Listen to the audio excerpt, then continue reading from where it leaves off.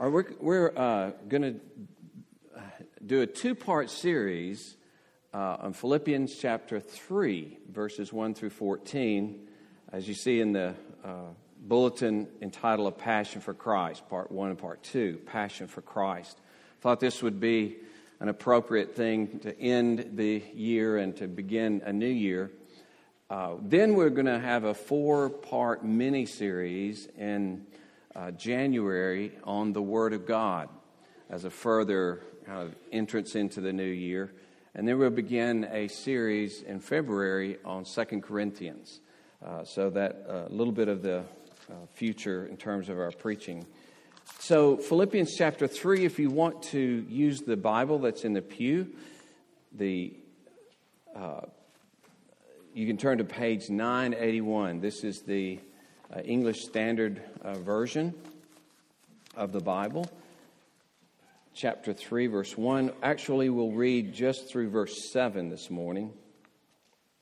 The verse 8 begins not only a new sentence, but more or less kind of carries on as one long sentence after that. So we want to treat that as a whole next week. But 1 through 7.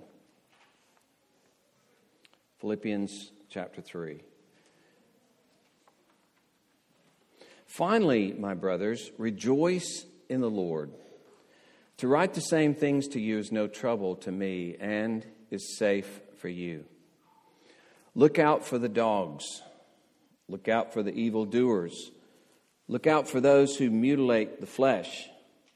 For we are the real circumcision, who worship by the Spirit of God and glory in Christ Jesus, and put no confidence in the flesh. Though I myself have reason for confidence in the flesh also. If anyone else thinks he has reason for confidence in the flesh, I have more.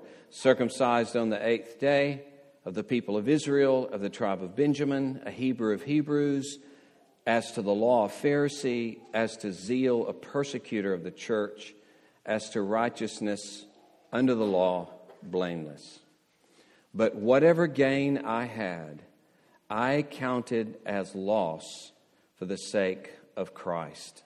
Indeed, I count everything as loss because of the surpassing worth of knowing Christ Jesus my Lord. For His sake, I've suffered the loss of all things and count them as rubbish in order that I may gain Christ and be found in Him, not having a righteousness of my own that comes from the law, but that which comes through faith in Christ, the righteousness from God that depends on faith, that I may know Him and the power of His resurrection and may share His sufferings, becoming like Him in His death, that by any means possible I may attain the resurrection from the dead. Not that I've already obtained this or am already perfect, but I press on to make it my own because Christ Jesus has made me His own. Brothers, I do not consider that I have made it my own, but one thing I do, forgetting what lies behind and straining forward to what lies ahead, I press on toward the goal for the prize of the upward call of God in Christ Jesus. That's the reading of God's Word. Let us pray. Lord, we pray, bless us to believe Your Word and to live out Your Word, to embrace Christ all the more as He is presented to us in His glory, to love Him and cherish Him above all else. Lord, bless us to that end by Your Spirit. Amen. A really interesting passage of Scripture is Nehemiah, where they're building the wall, and yet they have to defend themselves against enemies that might attack them at any time. So it speaks of their having a trowel in one hand to build the wall and a sword in the other. There was a publication for a while called Sword and Trowel to indicate that we must be defending the truth of God's Word, at the same time enjoying and eating and embracing God's Word, defending against heresy, but giving ourselves to the good Word of God. Like any boxer, if you are just throwing punches and not defending yourselves, you're going to be in trouble. Or you're just trying to defend yourself and you're not throwing some punches, you're going to be in trouble. And so this passage has both of these elements. We're going to look at it under just two headings. Yes, this is heresy. Just 2 points this morning, not 3. The first is going to be guard. That's taken from this word beware, look out or beware. He says it 3 times. Look out, look out, look out, or beware, beware, beware there in verse 2. And then the second is going to be glory. So the great defense of guarding ourselves against false doctrine. But as we'll see, one of the great ways to defend yourself is the offensive being glorying in Christ Jesus. We'll look at that more in some detail. So he says, speaking really of the same people here, as he says, to beware of the dogs, the evildoers, and literally for the mutilators or the mutilation. That's how it would read in the original. The dogs, the evildoers, the mutilation. Now, it's hard for us to imagine because we spend probably billions, somebody knows the figure, on our dogs here in America, and they're beloved. But they were not the same in that culture, all right? They're hateful, despised animals. They're the zoological lowlife scavengers. They ate garbage. They ate human corpses. You might remember Jezebel. The dogs licked up her blood. They eat their own vomit, okay? Think of hyenas, not a kind-hearted chocolate lab, all right? But it became a religious term, and the Jews used it because the dog was considered an unclean animal. They used it to describe the Gentiles, the pagans, their dogs. And Paul is now calling the Jews the term they called the Gentiles. He's turning the tables on the Jews. And he's saying, those who claim to be the people of God, pronouncing that the pagans are dogs, they are the dogs. They are the dogs. You're trying to make Gentiles clean through circumcision and returning to the law, but in doing so, you have become unclean dogs. You are outside the people of God with the pagans if you reject Christ. He calls them evil workers.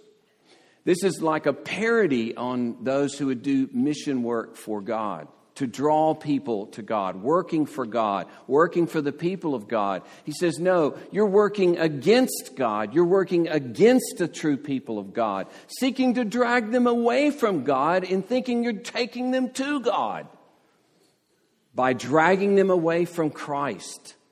Any effort to separate you from Jesus Christ, Paul says, is evil. And it's from the evil one. It's in league with the evil one. Anything that would lessen your grip upon Christ, the central place that Christ would play in your life, your passion and adoration for Christ, your exaltation of Christ, the uniqueness of Christ, this comes from the evil one. And those who do so, Paul says, are evil workers. And then he uses the term mutilation. And it's a play on words in the Greek, as you probably have heard. Circumcision is the word peritome. That's when it says we are the real circumcision, all it just uses that one word. It doesn't say the real it says we're the peritome, we're the circumcision. We Christians are the peritome. They are the katatome. Tome you get from appendectomy, right? Or other cuttings of the body, but that's one we're most familiar with. It has that little tome in there. That's the cutting part, okay? So this is a play on words, like a man who went to Spain and he really hated his time in Spain. I'm not saying that Spain is a bad place. This is a particular guy at a particular time in history. And he says, yes, I went to Spain, all right, right? Or speaking of certain popes that were apostates, he said they were not apostates, apostolical, they were apostatical. You see, not apostolical, they were apostatical. They were apostates. And that's what Paul is doing here, this play on words. The noun mutilation, the verb form of this is used in Leviticus 21:5 to forbid people from cutting yourselves like the pagans do in their religious practices. It's actually used in 1 Kings 18 when it says that the prophets of Baal mutilated themselves and cut themselves before as they were praying to Baal to get him to notice them. Pagan cuttings. And so again, you see what Paul is doing. He's redrawing the lines and he's saying, you are the dogs. You're pagan. You're acting like pagans here. You side with the pagans. Your circumcision now is just mutilation. It's no better than pagan mutilation. Very serious thing for Paul to say, who himself was circumcised on the 8th day. And so, if you reject Christ, who is the fulfillment of circumcision, what does your circumcision mean anymore, you see? If the Messiah of the Jews and the whole world has come and you reject Yahweh's Messiah, what does it mean that you have Yahweh's sign anymore? Because you've rejected Yahweh's great gift, the Messiah. You've rejected Yahweh. And so this has become, for you, not for those who trust in Christ who are circumcised, but if you reject Christ, it's a sign and seal of your rejection of God. And you're no better off than the pagans, he says. So he is saying, beware of this false teaching of the Jews, or as it might come to them with Judaizers who would draw them away from Christ only, but to add to that, to say Christ is not sufficient. So circumcision, you see, pointed to the reality that only God could circumcise the heart. As we even prayed earlier in the prayer of Ambrose, take away from me the heart of stone and give me a heart of flesh. Deuteronomy 36, I will circumcise your heart to love the Lord your God with all your heart, soul, and mind.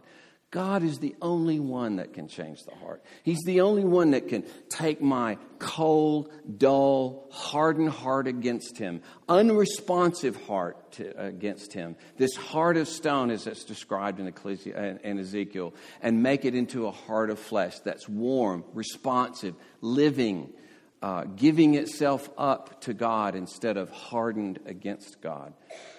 See, that's the same kind of imagery as used in Deuteronomy 36 to circumcise my heart so that I would love you with all my heart, soul, and mind. So that my heart is no longer stony, cold, dead, set against you, but it's warm and lively and submissive and eager for you. God only can do that. And so the sign of circumcision is a humbling sign for those that were given it. It's a declaration of your helplessness. It's a declaration of your need of God's salvation and the work that God must do. It's like born. We had a friend who was in the singles group in Park Cities, and we kidded him mercilessly because he was 37 years old and he married a girl who was 24. Well, that's not. That's pretty wide-ranging. We have some in our midst that have married that way. That's fine. But this was the kicker. She, because she had a heart valve problem early on as a child, at age 24, still went to the same children's hospital. Oh, we love that. So you marry somebody that's going to children's hospital. Okay. But you see, it's like being born with a congenital heart defect.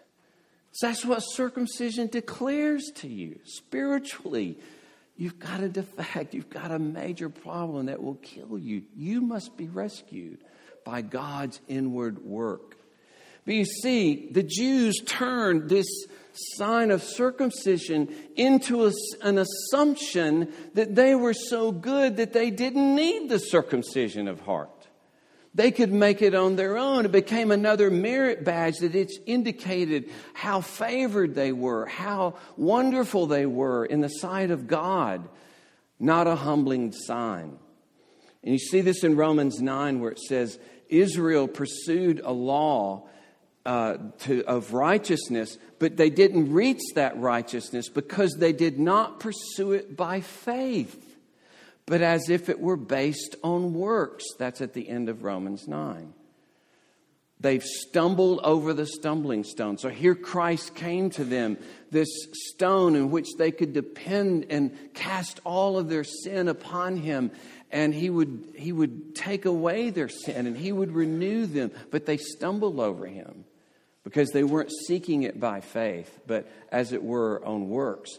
And as Paul says in Romans 4, circumcision is a sign of Abraham's faith, Abraham's dependence upon God. So circumcision is this wonderful sign of dependence upon God, of the need to be renewed by God. So he's saying that these Jewish false teachers were trying to draw people away from faith in Jesus Christ, from Christ being the center of life and the center of their world. And it teaches us that religion can be a great way to reject God. Religion can be a great way to reject the true God. To concoct another God, to concoct another way to God, to establish means by which, by my own sufficiency and my own achievement, I can get to God. It's a great way to keep Him at arm's length with our performance. It's amazing because on the surface, my performance is to please Him and to honor Him. But it's really to reject Him and despise Him because He's a God of mercy. I don't want to admit that I have need of mercy. I don't want to admit that I've dependent upon this God for my spiritual well-being, for my very morality and ethics, and I'm hopeless without it. I'm not going to say that about myself. No, I want to keep Him at bay by creating another way to do this based on myself. It's offensive to us to be morally helpless. We're, to coin a term, heavenly helpless, helpless to get to heaven. And that's offensive to us. The cross is merit resistant, okay? It's resistant to merit. It declares to you, this was necessary for your rescue. The violent death of the Son of God was necessary for your rescue. And so the dogs, the evildoers, the mutilation would deny this central place of the Lord Jesus Christ. It's a slap in the face when you present all of your good things to God, all the best that you've ever done, and God writes over it, the wages of sin is death. And sin infects everything that you've ever done. Everything that you've ever done. And so you have earned for yourself wrath and judgment and eternal death as you present your good things to me. So we have this inerrant hatred against mercy and grace and the goodness of God, and we reject that goodness of God. And so I read a great thing from an old writer on this passage, John Dale, writing in the 17th century. He said this, that heresies come from the distaste that they have for Christ. Think of that. All heresy stems from a distaste for Christ. Every false doctrine, every false religion, they'll say he's a good teacher. They'll say he's a moral person. They'll say all kinds of things. But to say that he's the necessary means by which we get to heaven, the necessary means by which we can become people who are righteous in the sight of God, this is offensive and distasteful to us. Well, Paul, just a word here of what he says in verse 2 about these things. He says, to write the same things to you is no trouble to me, and it is safe for you.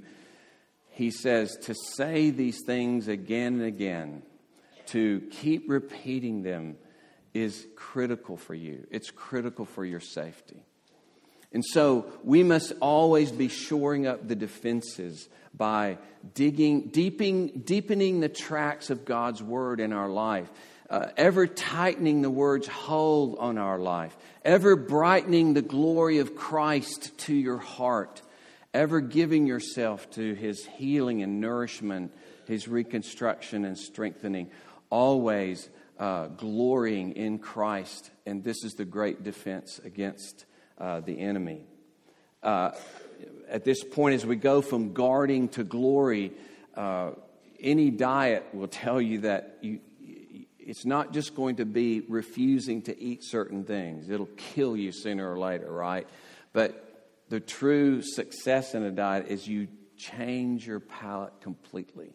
You really develop a passion and a love for the foods that are best for you. That's impossible. Okay. It apparently is possible. I don't know that yet, but it's apparently possible. And this is exactly what he is talking about here, that we are the real circumcision. We glory in Christ Jesus. But he really begins with this, or this is tied into the first thing he says, rejoice in the Lord. I would set before you that rejoicing in the Lord and glorying in Christ are the same thing said in two different ways. To rejoice in something, of course, is to be overjoyed at your experience of it, or your ownership of it, or your access to it, you see. You're overjoyed that you've experienced this thing, or that you own this thing, or that you have access to this. Overjoyed at a new ring you receive for Christmas. You keep looking at it. It's precious. It's important. It's valuable. You look at it and you love for people to look at it. You love for them to be amazed at it with you.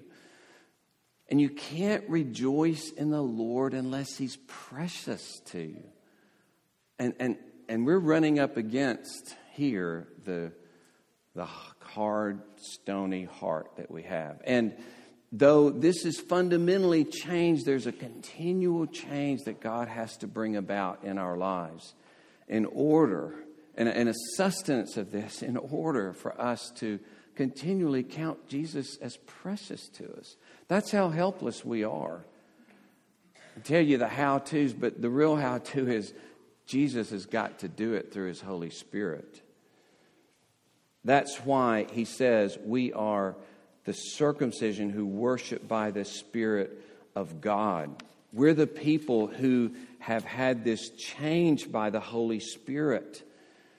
And this worship by the Spirit comes from a heart circumcision by the Spirit. Paul speaks of this in Romans 2. He says, no one is a Jew who's merely one outwardly. Circumcision is not outward and physical. A Jew is one inwardly.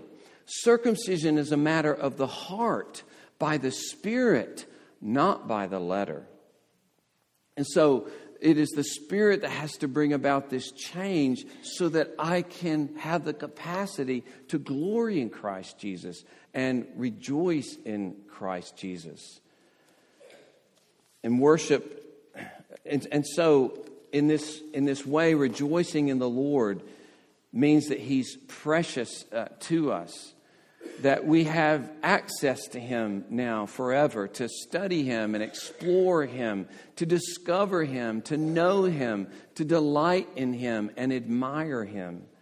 We rejoice in Him that He loved us so much that He died for us. We rejoice in His good purpose for our lives.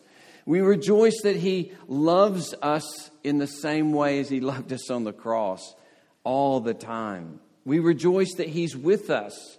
We rejoice that He governs all the circumstances of our lives and brings good to us no matter what our circumstance. We rejoice that He will come again for us so that we'll be with Him forever. We rejoice that He's going to come and make all things new. There's much to rejoice in the Lord Jesus. But admiration is difficult for us to maintain. I don't know how many times you've done this. You're driving down the highway and maybe you've driven for a month. And then suddenly one morning you open up your eyes and say, look how blue the sky is. Look at those beautiful trees. Look at, and you start. And it takes a kind of active admiration, doesn't it? Even in creation. We just take it for granted. People, you visit the Rocky Mountains and you're just blown away, and most people who live there don't even notice them anymore. Just the mountains. We can be like that with Jesus. He's just Jesus. He died on the cross. Yeah, I know that. I know, He rules the world. Yeah, He's coming again. Yeah. You may say, well, that's a little brutal. I don't really... But sometimes our emotions are so dead, not enlivened, not gripping us, not causing awe, not causing wonder and amazement. Rejoice. We know what this is like, husbands, right? Actively admiring your wife. You're the assigned admirer of your wife.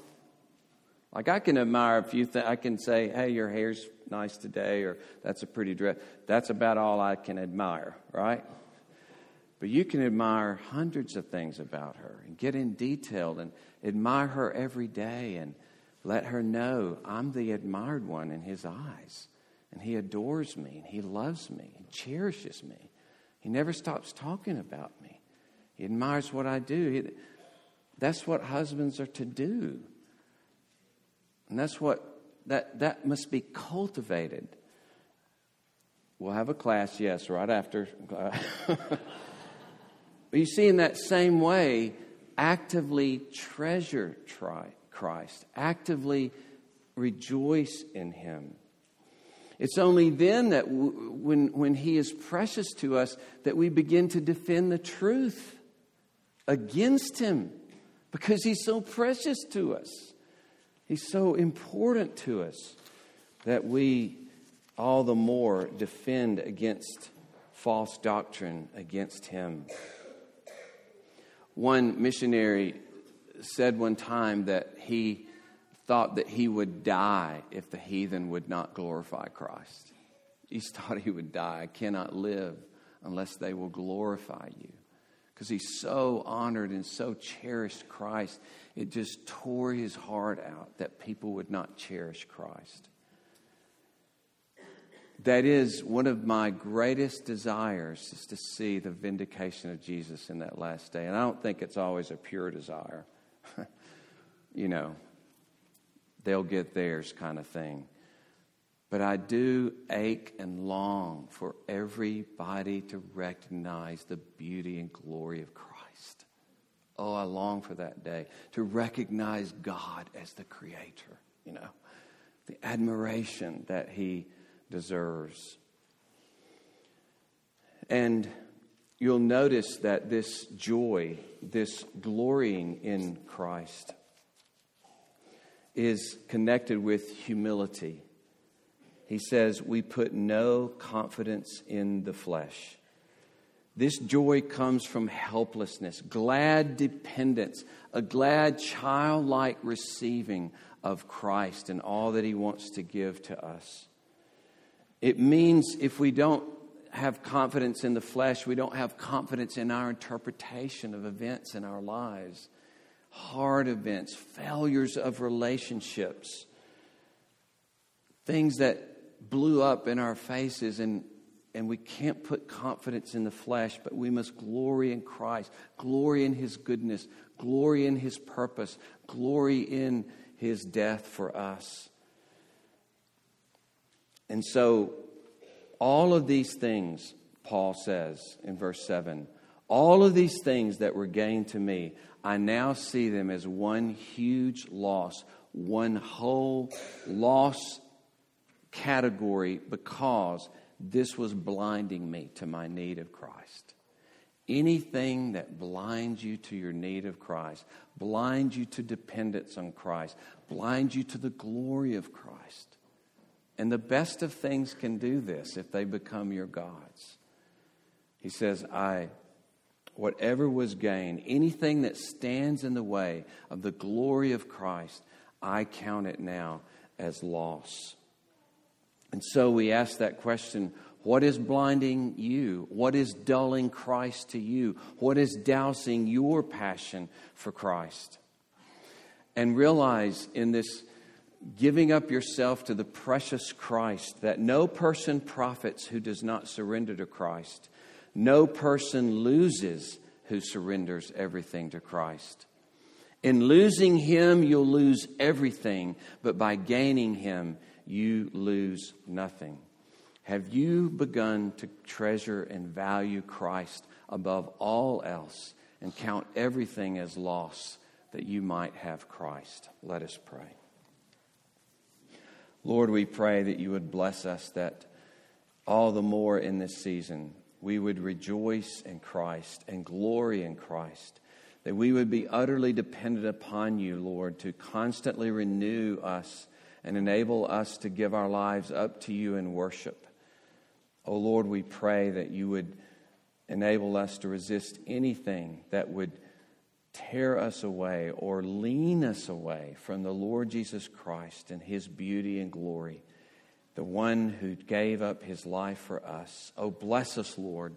We are entirely dependent upon you for the maintenance of this kind of awe, this kind of glorying in you, oh Lord Jesus. Such we are, but we would fall helpless before you and ask you continually save us and rescue us, Lord, for your glory's sake. Amen.